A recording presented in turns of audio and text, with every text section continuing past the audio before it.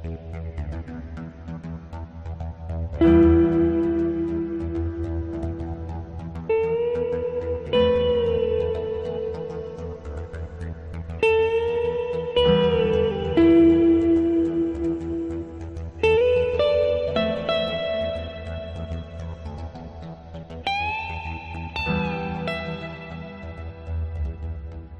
everybody, and welcome to Skeptic Hangout, the place where we sit back, relax, and discuss some of humanity's most controversial and intriguing concepts through the lens of skepticism.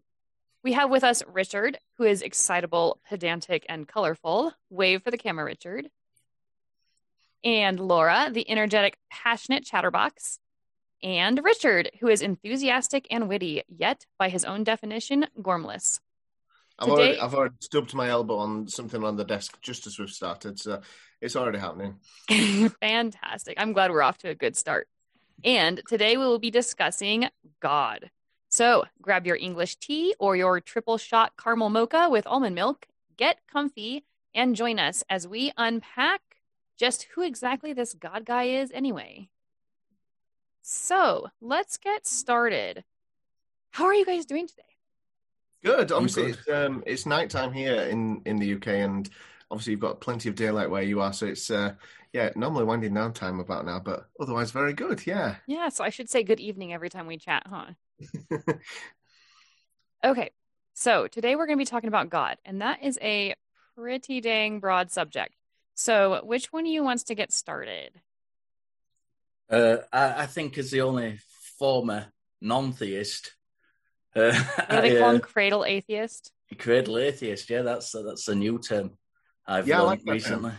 I think it's a broad subject, especially from someone who's from like me, who's not been in a particular religion where there is a God to have a definition of, because for me, it's not just a creator God. It's that God entails, Thor, and the different Hindu gods and different aspects of gods rather than just a prime mover creator God. So I think any conversation about God with believers needs to come from a place of defining what or who they're talking about to begin with. Because I guess for you, Richard, you've never had your own personal definition of that for you in your own life, and you're only ever accessing the idea of God in relation to other people and their ideas about God. Whereas I guess me and Laura both had ourselves in the past our own, personal definitions of God. So I guess in some ways that might make conversations that you have easier because you're automatically needing to know someone else's definition. Whereas for me and Laura, potentially we might have the tendency to input our own biases and ideas in there that might get in the way of understanding other people as much as we could do potentially. Yeah, I think sure. That's oh, go ahead. I was just going to say, I have a concept of God. I grew up in England with the Church of England as a predominant religion. And even from like 5, 6, 7, there was kind of the knowledge of the concept of the Christian God, but without any kind of personal attachment to it. Yeah, so I was gonna say one thing that I've noticed with not growing up, but having that preconceived notion of God is that anytime you hear someone refer to God or the concept of a God, like what Richard said, like you already automatically have these biases that so they might say something like philosophically you might talk about a deity, like a creator deity. Well, in my mind, and perhaps in Richard's mind, we're already assigning that deity certain characteristics, like all-loving, all-knowing, a personal God, a loving God, something like that. And so I remember learning about, like Greek gods at school and things and thinking, how can they have believed in gods that were flawed and had these character traits and that were mean and selfish and other things? Because in my head, God was this all-loving, all-knowing, omnibenevolent being. And I guess it was that difference sort of between God with a capital G and a God with a lowercase g. And obviously now we're all in different places from where we were in the past and in lots of ways have, I guess, more knowledge about sort of those other ideas. and what have you. I don't think I had a point. I think I just started talking, hoping a point would occur, but it never really did. So I'll stop talking now. No, I think you actually brought up a really good point, because we're talking about this broad concept of a God, and we kind of fail to realize that there's a lot of different concepts, like multiple gods. And so when we're going to talk about God as a broad concept, I think we should try and get away from the specific Christian definition of what a God is, and kind of start expanding on what are the different types of God beliefs. Like, yeah, because before we started recording, I was cheating. I did some Googling. No. And I tried to find if there was any sort of consensus on, like, how many gods do people believe in the world now, at the moment. And there's just no way of knowing. I mean, I know we can talk about even amongst people of the same religion, as many people as belong to that religion, there might be that many versions of that God. And I think potentially that's maybe overstating it a bit. But yeah, I think it's impossible to know as well what things, even like in the history of humanity, had been considered gods. If people worshipped the sun in the Stone Age, were they worshipping the sun as a god, thinking that the sun had, actions that it undertook, or whether it was just this thing that they worshipped because it gave them sunlight and warmth and all that. I think it's really impossible to categorize all of it, really. But like you say, try and move away from, when we're thinking about God, from that Christian monotheistic sort of prejudice that we might have from our sort of Western point of view. I think you brought up... certainly. Oh, go ahead. I think again we need to bring it to a conversational point of thing, rather than speaking broadly about God or gods. If we're speaking to a particular person, we need to understand their definition. And because as Richard said, if you're talking about Christianity, for example, how many different variations or versions or beliefs about just the Christian God? I mean, if you want to take it really broadly, and you don't want to commit the not a true Scotsman fallacy, you've got the Jehovah's Witnesses, you've got the Mormons, you've got Church of England. These are all wildly different variants on the Christian God concept. I mean, since leaving Christianity myself, I've had conversations with other Christians where I've talked about sort of problems I've had with ideas and whatever, and they've said, I don't think I believe in the God that you don't believe in either. Like, I've heard that a lot, that believe that God. Yeah. And so you're right. I think that when we're talking to others about God, the important thing is to ask clarifying questions and to ask them to define their God. And so if we're going to converse with them about it, or argue with them about it, or disagree, we have to know what it is that we're disagreeing on. And so I think you bring up a really super good point. I do tend to believe that there are as many gods as there, like, definitions of a God or concepts of a God, as there are people who believe in a God. Actually, as there are people in the world, because even as atheists, we have concepts of what a God is or what a God might be. And I think even then, they're all different. So, Laura, as a former Christian and a former Muslim, yes, traveling between the two, did you find that did you have the same concept of God as just the Abrahamic God, or did you have different concepts of the Abrahamic God moving between the religions? Because lots of people talk, don't they, about like the God of Christianity, Judaism, Islam being the same God, just represented to different people in different times, in different ways, and other people consider them completely separate. And yeah, I just sort of butted in before you answered your question there, Richard. Ooh, so there's two different ways that I want to discuss that. So first is the first Richard's question, which was, how did I perceive it? But second, and the one that I want to answer first really quickly, is the way that other people perceive it when they say different gods. So typically when people are saying that, I think they're seeing God as more of like a God character in a book, like God as an actor or a character. So when you start looking at those characters, they are wildly different characters. The closest two that come together is Judaism and Islam. They have the closest concepts between the three of what this God character is. And even then it's wildly different. But then you have the Christian version of that same Abrahamic God. And that character is completely different from the other two religions, especially when you bring in the Trinity and stuff like that, which I know not all Christians do. But so that kind of answers that question in terms of when they say, oh, your God, that's not my God. And two different, they're almost talking about these characters or these concepts. But if you're going to talk about, I believe an actual God exists, I don't think Christians, Jews, or Muslims think that there's three separate gods and they're vying for power, or one is above the other. Or I think that they know that there's, from their truth perspective, that there's only one God out there and that we're seeing him in three different ways. I don't know if that makes sense the way that I answered it, but yeah, it did. Yeah.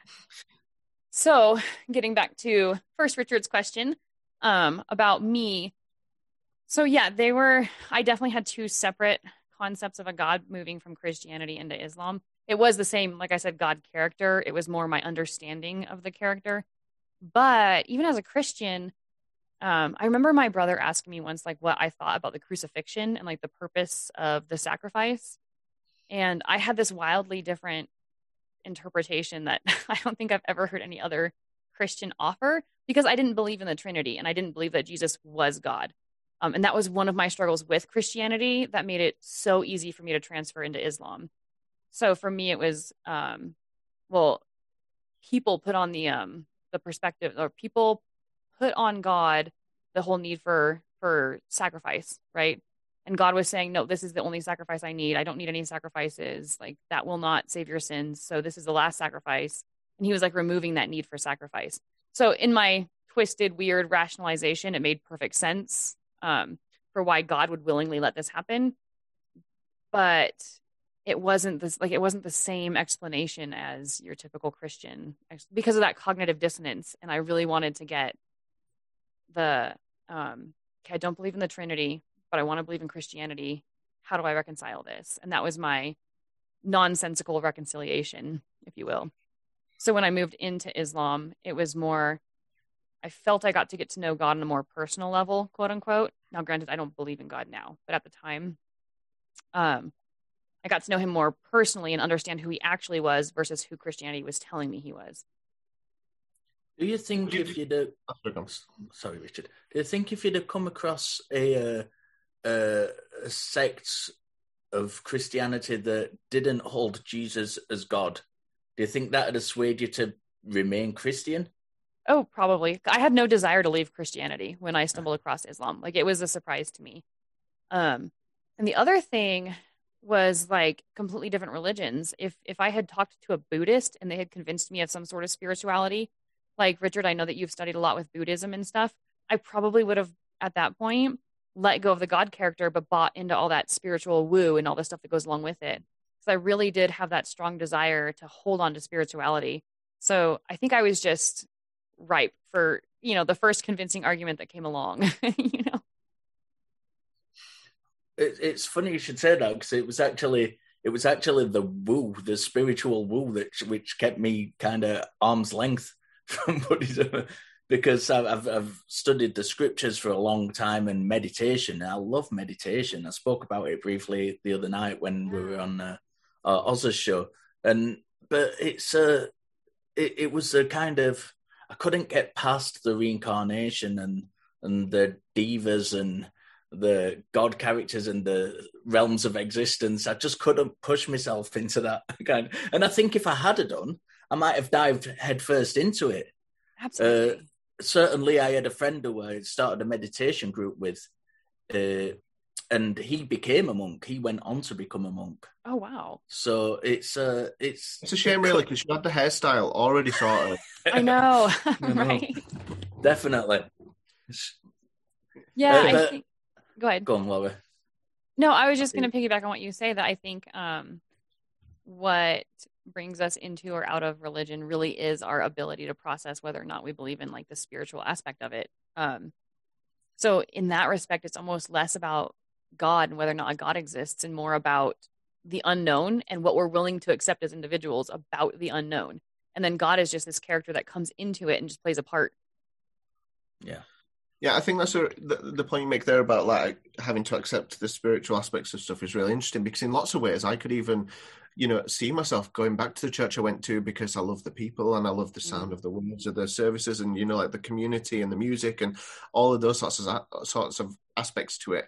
Actually, probably just because I was raised in that sort of environment, it still comforts me.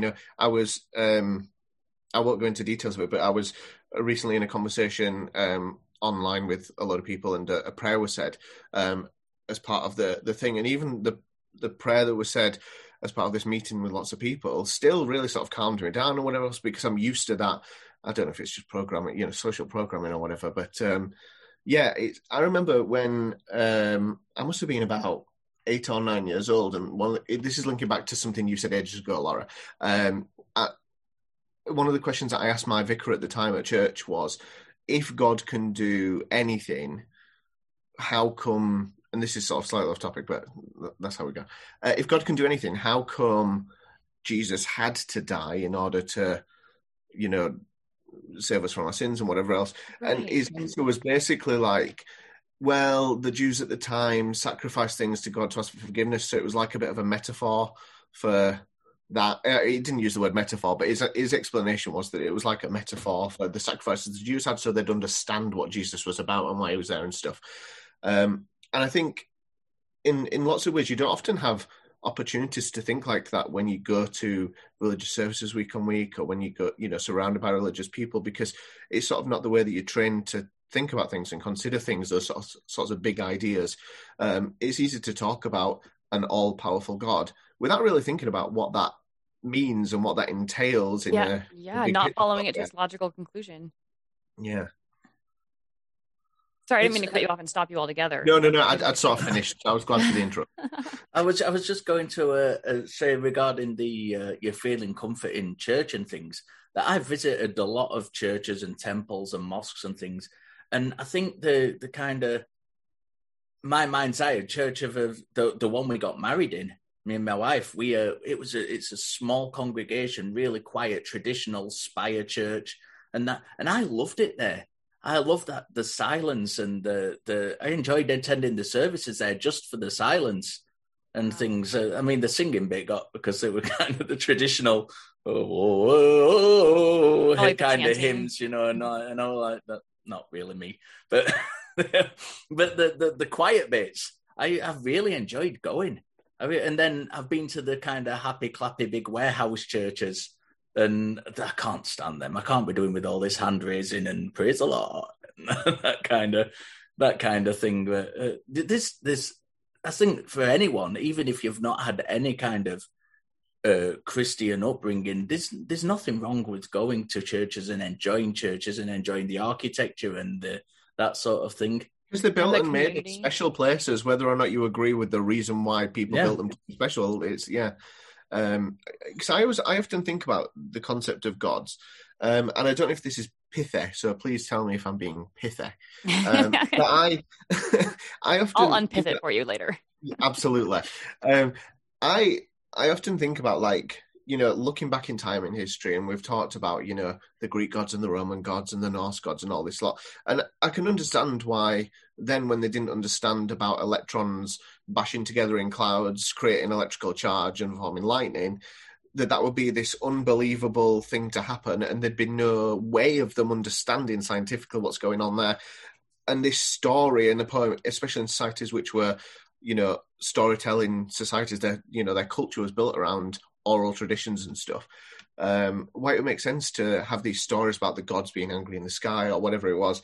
And I think it's now, as an atheist and a skeptic, I can see the Christian God that I used to believe in almost in exactly the same way, like in exactly the same category. Not necessarily saying that it's just the lightning and the wind and whatever else, but in a slightly more built up, broader sense, grandiose, the same category. And I never could see that when I was a Christian. It was always like, because obviously we've got it right here in Christianity, and we learn about these other gods, lowercase g, in lots of other ways. But I think it's just crazy difficult to analyze your own viewpoint when you're in that environment. Yeah. How about you, Laura? Did you have kind of a God of the Gaps conception of your God now you've left religion? Do you view that in the same way, as that it is just an ever shrinking God of the Gaps, really? You mean, like, how do I perceive the concept of the Christian God now? Yeah. God of the Gaps? Yeah, absolutely. I think that there is sort of this, I would say, competition between what they call like religion and science. I don't think that the two are mutually exclusive, but because of how God has this explanatory power for where we come from and who we are and what makes us us, the more that science challenges that and the more that science answers those questions with hard evidence, the less really wiggle room there is for a God. So I think that the Christian God, even in just the last 50 years, has evolved so much to fit into our current concepts of reality that as our scientific concepts advance, our concepts of God evolve and change and the character changes.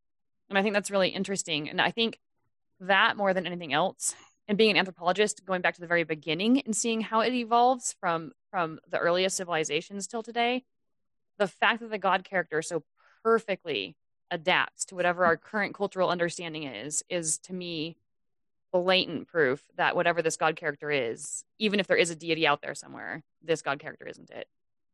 So I think I think it's interesting the difference as well, obviously with a transatlantic panel that we've got ourselves set up here. Because I see in America, because of that issue of, you know, the science sort of taking away this and taking away that from the Christian God, that you do have lots of Christians in America. It's not just America, obviously, but lots of Christians in America just say, because of that, all of this science is wrong, regardless of what it tells us, what the evidence is, all of that sort of stuff. All of this science is wrong because God is right.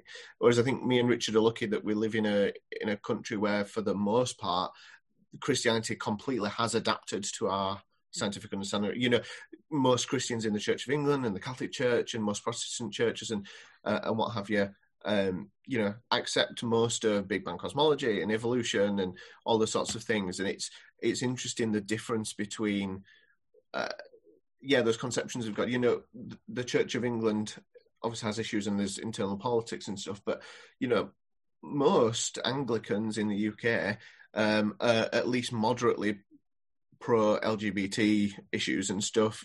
You know, we can have gay clergy members and just as one example.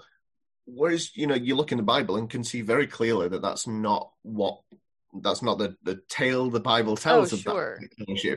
And like you say, it's through history, God has adapted to fit the moral standing of the day, because people want to keep this God idea, but also have their own ideas about what is moral and immoral. And it's that sort of reconciliation of those two ideas that everybody has in their own minds.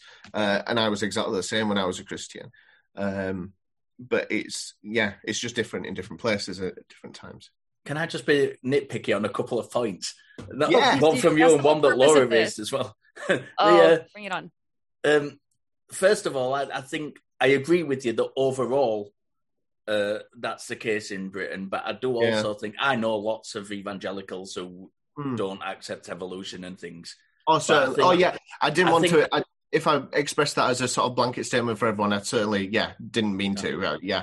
And I think that's probably, I mean, I've been doing this a long time. I've been doing this kind of stuff for 25 years. So I think that's probably because I'm a little bit more well-traveled than your average kind of commentator on this thing. So I do know lots of people who are like that in Britain, but also just nipping back to something Laura said as well, when she was saying that science challenged the God question. I don't think it quite challenges it, and I think that is a misconception that a lot of Christians have, and that's why they see it as a kind of one or the other thing. Because like a battle. Yeah, I think science definitely makes God shrink the gaps that God could go, but I don't think it does it purposefully. I think it's not going out there to disprove God. It's just doing what it does. And as a consequence, the gaps that God can fit into shrinks. And I think that it's the same kind of thing as that skepticism is often accused of from theists, that they say it goes out to try and debunk things, and it doesn't. Skepticism is not trying to disprove God. Yeah. It's not trying to debunk things. It's just looking to see if there is evidence for the claim, and that's it.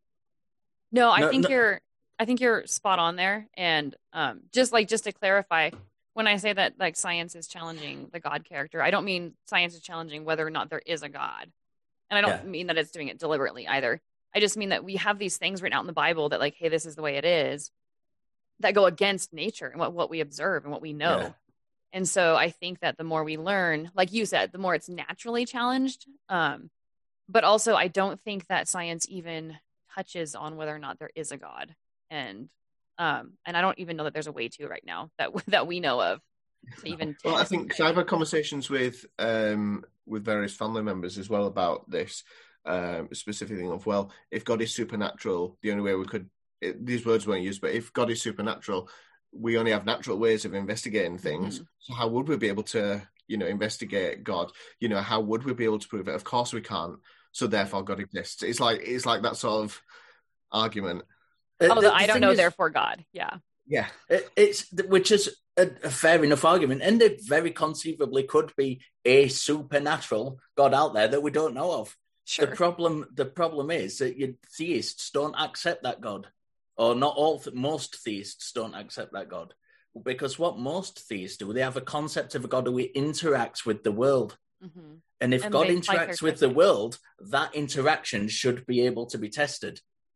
Yeah. And when it has been tested with, for example, prayer, when they've actually done studies to see if prayer works, it's come out at no better than chance. Right. So, when No, I was just going to say, in some cases, it's come out worse than chance. Because in some cases, the studies show that when a person knows that they're being prayed for, they actually did worse. Yeah. Because it's all in hand. It's all in hand being taken care of. The same study, I think, by the Templeton Foundation, I think it was, who carried it out, that found that it worked worse than chance when people knew about it and at chance when they didn't. Odd how that happens. A lot of people don't like a lot of skeptics or atheists don't like the Templeton Foundation because it's a Christian organization. But to my mind, I don't agree with what they're trying to do because they're trying to prove God. But at least they're honest about the way they conduct the research overall. Mm-hmm. And they're putting the results out there, whether they're good or bad for their cause. Yeah, definitely. Yeah. And it's admirable, isn't it? If you're in that position to say, well, yeah, I believe this stuff, but let's actually try and get to a point where we can say this is the proof. Yeah, it's admirable. Yeah, definitely. And I think that's I don't know much about this area. So either one of you may correct me on this, but I think a lot of the early archaeological work that was carried out in the Middle East and things was, which contributed largely to the idea that there wasn't archaeological evidence for God. I think a lot of those things, when they went out there doing that, they were trying to prove God. They were trying to find the evidence for God, and they just couldn't find it.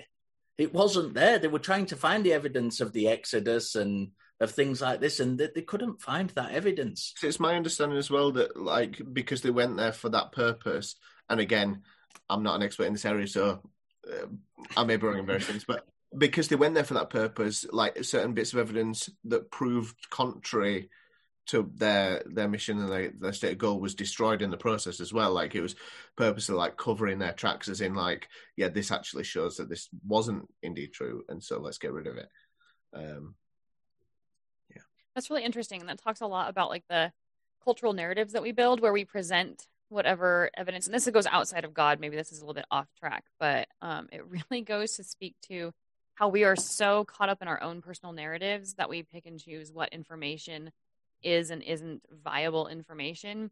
And as a result, I think a lot of people who have these really hardcore ideas, and not just Christians, Muslims, Hindus, Buddhists, everybody, they'll pick and choose that little bit of information that supports their claims, and then the rest of the information just gets put off to the side. Again, Laura might have a better insight into this, having come from that kind of background, but it's from the interaction I've had with Muslims, they tend to have a different approach to it, whereas Christians tend to, on the most part, battle science, especially in the States where you're from, and where I personally am familiar with kind of having interlocutors from the States who are Christian. Right. More than pretty much in Britain recently. they tend to have this battle against science, whereas I think Islam, as a more the approach there is more to say that science actually backs up what we're saying, and I don't know if that's your opinion or what you found when you were a Muslim as well. In addition, as well, I think historically Islam has been a very scientific, mathematical, definitely intellectually powerful culture, and I think that possibly plays then into the narrative nowadays. But I'll let Laura actually answer the question again. I apologize. No. I mean, like, I am not like all that is like. I'm not the only expert on. I'm not even an expert on Islam, let alone the only one. So you guys can interject whenever you want, but so Islam deliberately teaches the seeking of knowledge. So a lot of the verses are vague enough that it doesn't make scientific claims that are so clear that it can be tested. I mean, there's some very clever of Allah, very clever. He's a very smart gentleman, that one. Yeah, but I mean, there are some that can be tested. You talk about things like supernatural stuff, like the moon being broken in half or shattered, and then God putting it back together, or the ride that Muhammad took to Jerusalem. Right. So there are some very non-scientific, very supernatural claims. And there's claims about the mountains being pegs and the holding the earth still and stuff like that. It's not true.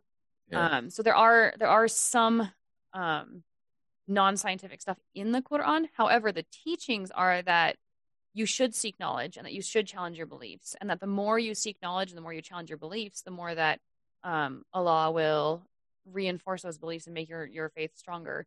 And so the teaching, now this isn't every Muslim's teaching. There are cultures that have gone so bass-ackwards that they disregard all of this stuff, like the compulsion of the hijab and stuff like that. So they've got it all bass-ackwards. But speaking of the actual core teachings in the Quran, the whole focus is on seeking knowledge and being wise and testing, and like there's very clear verses that say.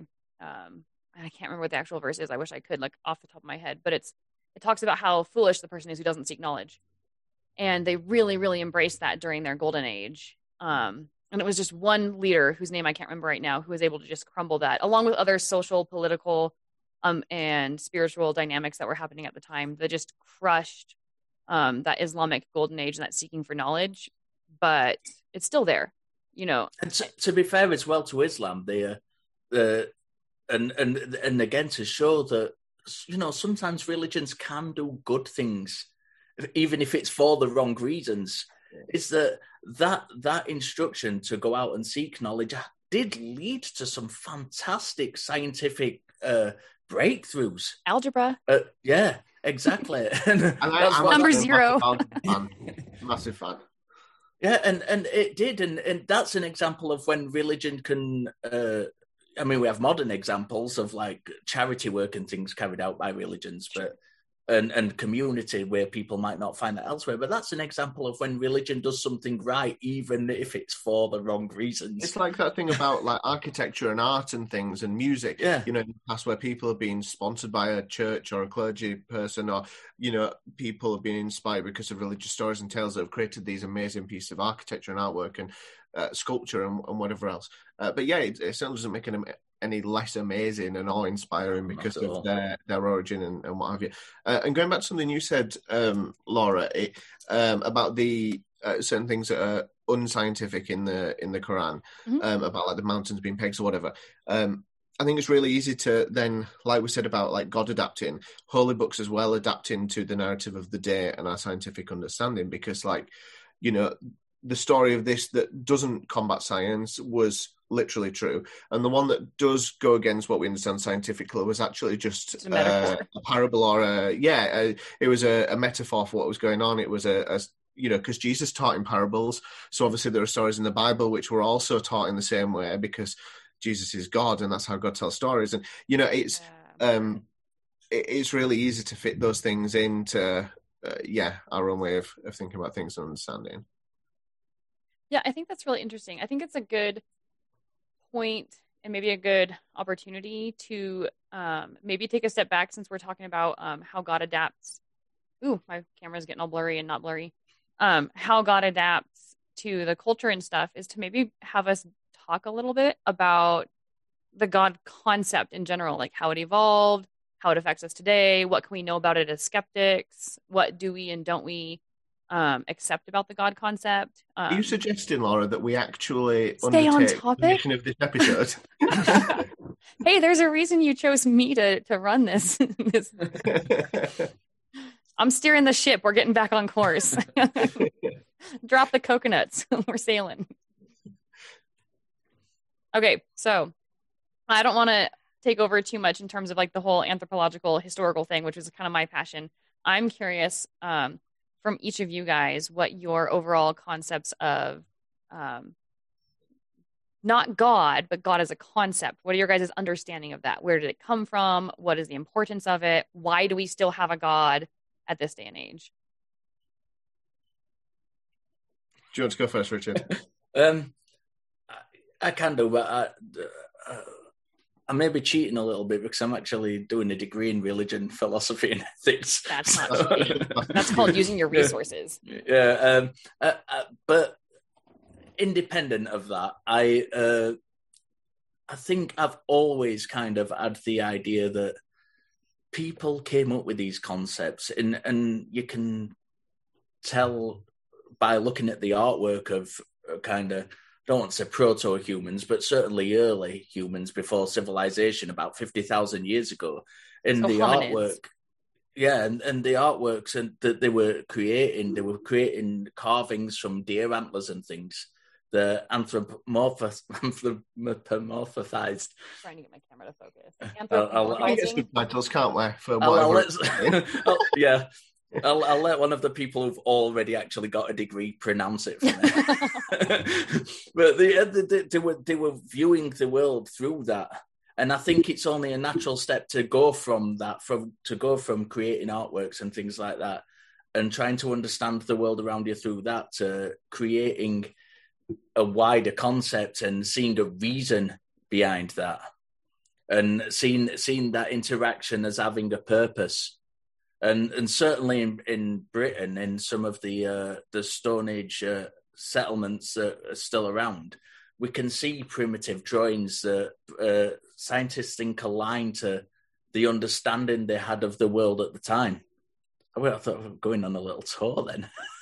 I'm messing with the camera while you're talking. Just keep talking like I'm not messing with the camera. So yeah, that's kind of my understanding, which may be completely wrong, but it's kind of the view I've always had, not being kind of indoctrinated into a religion as to why religions formed. It was just a natural process of people trying to formulate an understanding of the world around them.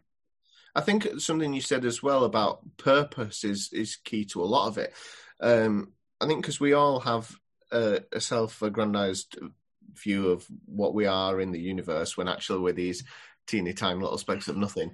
And I think we all have, again, wide blanket statement, but all have this sort of desire to have a purpose and have this higher purpose, I'm meant for more than this, or as part of a bigger picture, a jigsaw piece in this grand, I'm mixing my metaphors now, but, and I think, having an external outsourced body which gives you that purpose, I think is quite an easy thing to fall into. And certainly then when you build up organized religions that have a very set idea of what a god is, that have this clear purpose mixed in with societal pressures, peer pressure, family pressures, traditions and culture, when it's all intermingled and intertwined, especially with like theocracies and political and physical power comes into it. I think it's in a lot of ways up until modern times inescapable, especially like I say when it's along with that idea of purpose and drive. Yeah, wasn't Leviticus pretty much a list of rules that were formulated to control people? Well, and they were also they were rules formulated to control people, but they were also a reflection of that culture at that time, like what was acceptable and unacceptable in that culture at that time. So from our perspective, it's completely brutal, but at the time, God's like, yeah, do it this way. Right? If you're going to beat your slave, just make sure he doesn't die. Yeah. Please go into this village and kill everybody, including the male children, but just take the virgin girls for your own. That's absolutely fine. Don't worry. I'll sort it all out later. I got this. Just kill them all. As long as you don't eat any shellfish while you're there, we are A-okay. Right. Don't mix your fabrics. So from Laura, from the professional standpoint, what's your opinion on it? Well, so I think you really hit the nail on the head in terms of the explanatory power of God. And I think that other Richard, you also hit the nail on the head with the needing a purpose, needing a bigger explanation. So I don't see religion or God as a single thing or body. It's sort of an emergent sort of phenomenon that came out of culture, and it's sort of like when you talk about Marxism, and if you look at it purely in terms of economics, you're missing the point, because there's the socio-political, economic, cultural, all these other facets to consider in terms of that particular philosophy. So now you talk about religion, and you have, where do we come from? Where are we going? What are we supposed to do? How are we supposed to behave? What is our purpose here? And you have these blends of all these different questions. And some religions answer some of them. Some religions might answer more. But there's no one size fits all in terms of religion. So I think the earliest religions, the way that they evolved, were explanatory. It started out with things like spirits. It was very like animistic, and then it went into shamanistic, where it's like, well, not only are there's these spirits, but now we have this guy over here that when he gets high on mushrooms, he can commune with them. And then so you get these increasingly complex religious systems that there are still people like that around who think that Absolutely. they can communicate with spirits and yeah, and on mushrooms. There's still animistic religions out there. So you look at some of these tribes that haven't been introduced to this sort of monotheistic idea, and they have these very small groups of people. They don't have these big civilizations to rule, which is a whole other topic. But they still adhere to the very more personal nature spirit, or what do they call it? The ancestor worship, where, okay, our ancestors go into the ground and then their spirits are around somewhere. They don't have this concept of this father God or this overarching authority that tells us how we're supposed to live our lives. So you can still see those like proto-religions today, and we can kind of study them today and then extrapolate back to the time to, hey, maybe this is a lot how some of these other religions were, and kind of fill in the gaps where we don't have knowledge, which obviously is speculative, but where you start to see more authoritarian gods is where you start to see bigger societies. And it's interesting that God character emerged at roughly the same time that our cultures started forming these bigger and more complex societies. And now all of a sudden... It's interesting you say that, because I was going to say that in Britain, the Neolithic period, when the smaller kind of wandering herdsmen started forming small towns and having to protect areas, mm-hmm. and the religion first kind of took on an organized form was at exactly the same time that warfare became a thing between rival towns, because until that time they didn't need to fight because they were just wandering herdsmen. It wasn't until they had territories and they had resources that they needed to protect mm-hmm. that people started fighting amongst themselves. And that is when religions first started to be, I'm not correlating the two, but I think there's some rough correlations you can make. They seem to arise at the same time for the same reasons. Yeah, and going back to that brings up a really good point, that the first early gods that you would call authoritarian gods, I mean, obviously we have like the pantheon gods, right? Like the Greek gods and the Roman and the Egyptian, where there's just tons and tons and tons of gods, the Hindu gods. And the early Hebrew gods. Yeah. So putting all that, well, okay, so that's what I was about to get to, right? So in the very, very beginning, even with the Hebrews, the gods were tribal gods. So when someone would say that my God's the best, or my God is the leader, or whatever, it was kind of like my football team is the best football team, or my nation is the best, most successful nation. My dad's bigger than your dad. Yeah, my dad can kick your dad's ass. Yeah.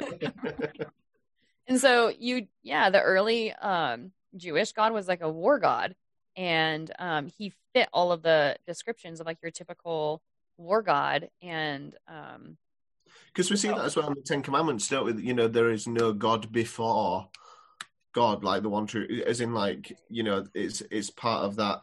You know, there are all these other gods, obviously, but I'm the God. I'm like the man. Oh, Yeah. they were widely accepted in those early the time when the Bible was first written. The first couple of 100 years of the Bible, there was no doubt that there was more than one God.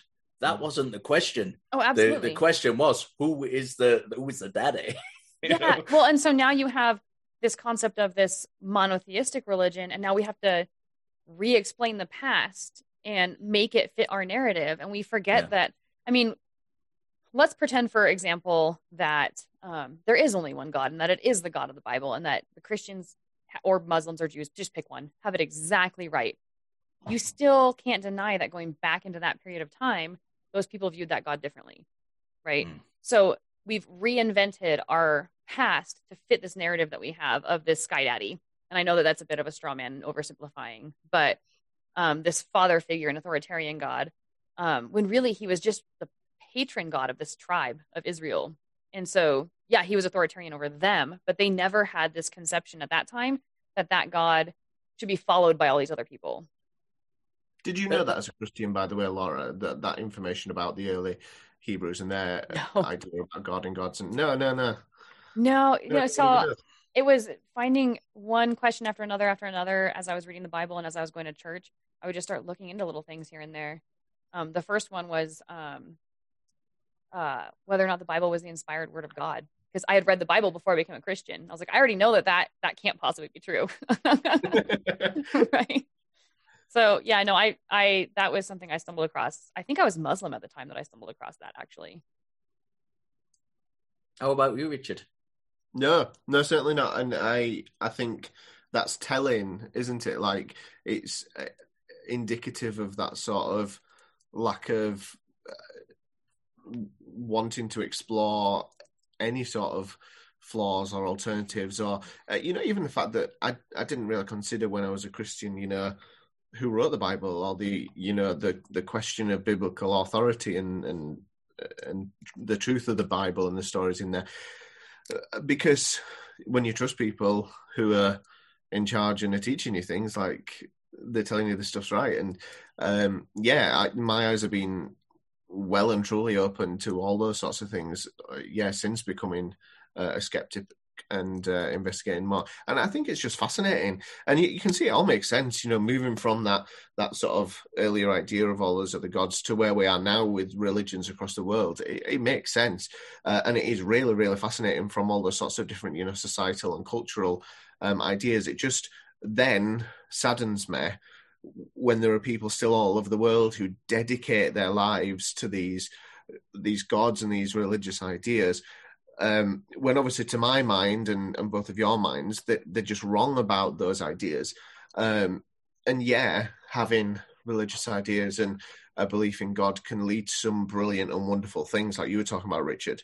But I just wonder what the world would be like if actually we finally got to the point where people realised or understood the truth of the world and understood these ideas about gods in a sort of, it would be impossible, I guess, but like an unjaded, sort of unbiased light. And, what would societies be like moving forward? What would the world be like?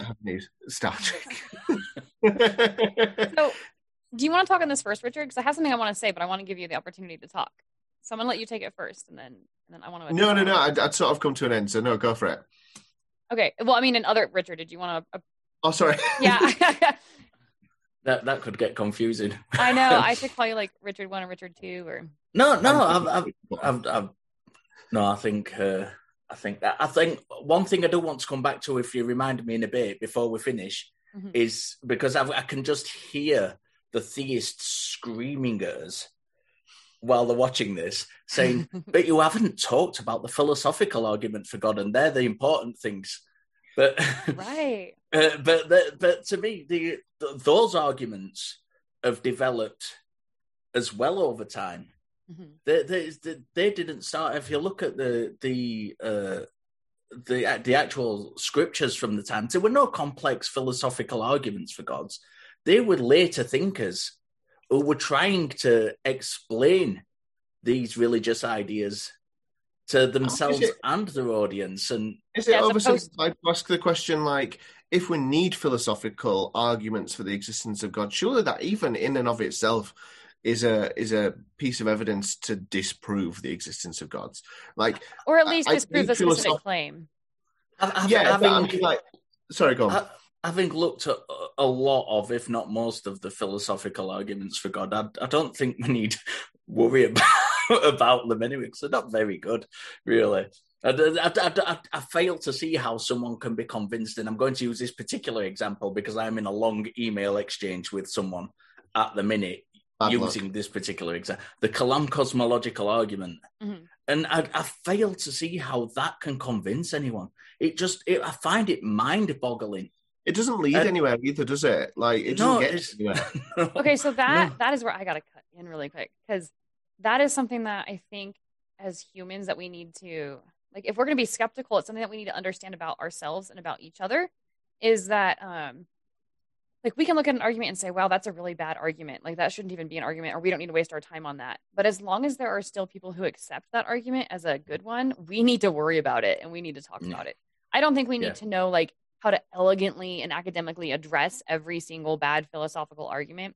But I think it's good to at least throw them out there and talk about them. It's been my life for 25 years talking about it. So. And nobody, it's still around. And that is the Kalam cosmological argument has been around. So, and it's not going anywhere anytime soon, because the vast majority of people on this planet are not philosophizers. And the vast majority aren't even like academically minded. And I'm not calling anyone stupid or unintelligent.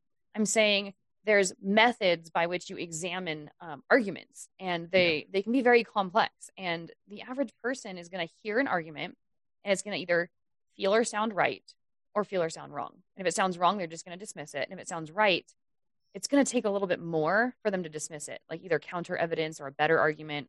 They're more likely to just take it in. And especially, I think the Kalam cosmological argument is one of those, though, that can sound it sounds sensible on the surface. Yeah, it's a mess, but it sounds really good. So, Gilliver, I'll start calling you guys by your last name. Do you want to quickly go over what some of those philosophical arguments are? And then we can just kind of briefly discuss maybe why we don't give them much credence. Or is that for another? We should probably save that for another podcast, huh? Yeah, I think I was definitely a no. I think it's sufficient for now, because I'm really enjoying the way the conversation is going. I don't want to bog it down in all that philosophical thing. I think it's sufficient to mention it, and that was what I wanted to do. Just because I could see people screaming at the TVs or the phones or whatever they're watching this on, and kind of saying, yeah, but you've not mentioned that. And I just wanted to bring it to the fore that we are aware of those things. Okay, go ahead. I was just going to finish by saying that to me, the kind of the conversation we're having is far more interesting than those philosophical arguments. Oh, that is entirely subjective. Okay, so for everybody listening, we are not going to hit on every single subject about God in the first episode. But we do have a long list of episodes, and while not all of them are about God, there are going to be quite a few that touch on the subject over and over again. So there's going to be a lot of overlap. And philosophy and some of the philosophical arguments will be episodes that we specifically focus on, because that's going to take some time to unpack and to talk about. I think it's probably noteworthy as well to sort of put on the table that, we are a group of skeptics with no representation from the other side, but we've all in various sorts of means and guises been on the other side, and we sort of bring those hats with us, I guess, when we're having these conversations. Yeah, and not every single discussion has to have representation from every single perspective. Oh no. Although I think that it'd be kind of cool occasionally to have somebody on that kind of challenge our views or have like an opposing view. But no, this is kind of our opportunity to say, as skeptics, this is our stance. This is what we believe. This is what we think, kind of unchallenged, like it or not. But it's also our chance to see where we disagree, or where we can come up with questions for each other, because not all, just like every Christian is different, every atheist is different, every skeptic is different. So I think that I mean, just from this discussion, we all three have very different backgrounds in regards to God. So, yeah, and also I think it's very important that for me anyway, I don't know whether you two agree with me, and feel free to disagree, but I think these discussions aren't about trying to reach any kind of conclusion. We're not trying to say none. My zero conclusions were made here. we're not trying to go out and put forward the opinion that God definitely doesn't exist. That's the end of it. We're just talking about the idea. That's all we're doing. We're just having a conversation, and we welcome disagreement and we welcome comments from people who may have opposing views. And we're not making arguments. Like, I'm not sitting here saying this is why there's no God or anything like that. We're just shooting the shit. And so it'd be interesting to see how people react to that. Like, oh, well, you said this. Did you really mean that? Or, make it into this really, is it going to become this really broad, more academic discussion? Or is it just going to be like a casual conversation? Awesome. All right. So are we ready to wrap this one up? We are at about like a little bit less than an hour. So yeah. All right. So today we talked about God. Is there anything else that you guys want to talk about to kind of close it up? Any closing thoughts? I'm good. Yeah, me too. I think we've had a good conversation, and I think we've certainly got a good leap pad to jump on if we have any further conversation on the same subject. Fantastic. So if you're listening to this right now and this spurred any questions or anything that you want to hear more about, if it spurred any topic ideas, let us know and we'll add it to our list, or we can engage with it and have some fun with it. So we are Laura, Richard, and this is the Skeptic Hangout. Until next time, keep questioning, interrogate your beliefs, and stay skeptical. Thanks, everyone. Bye. Bye. Bye.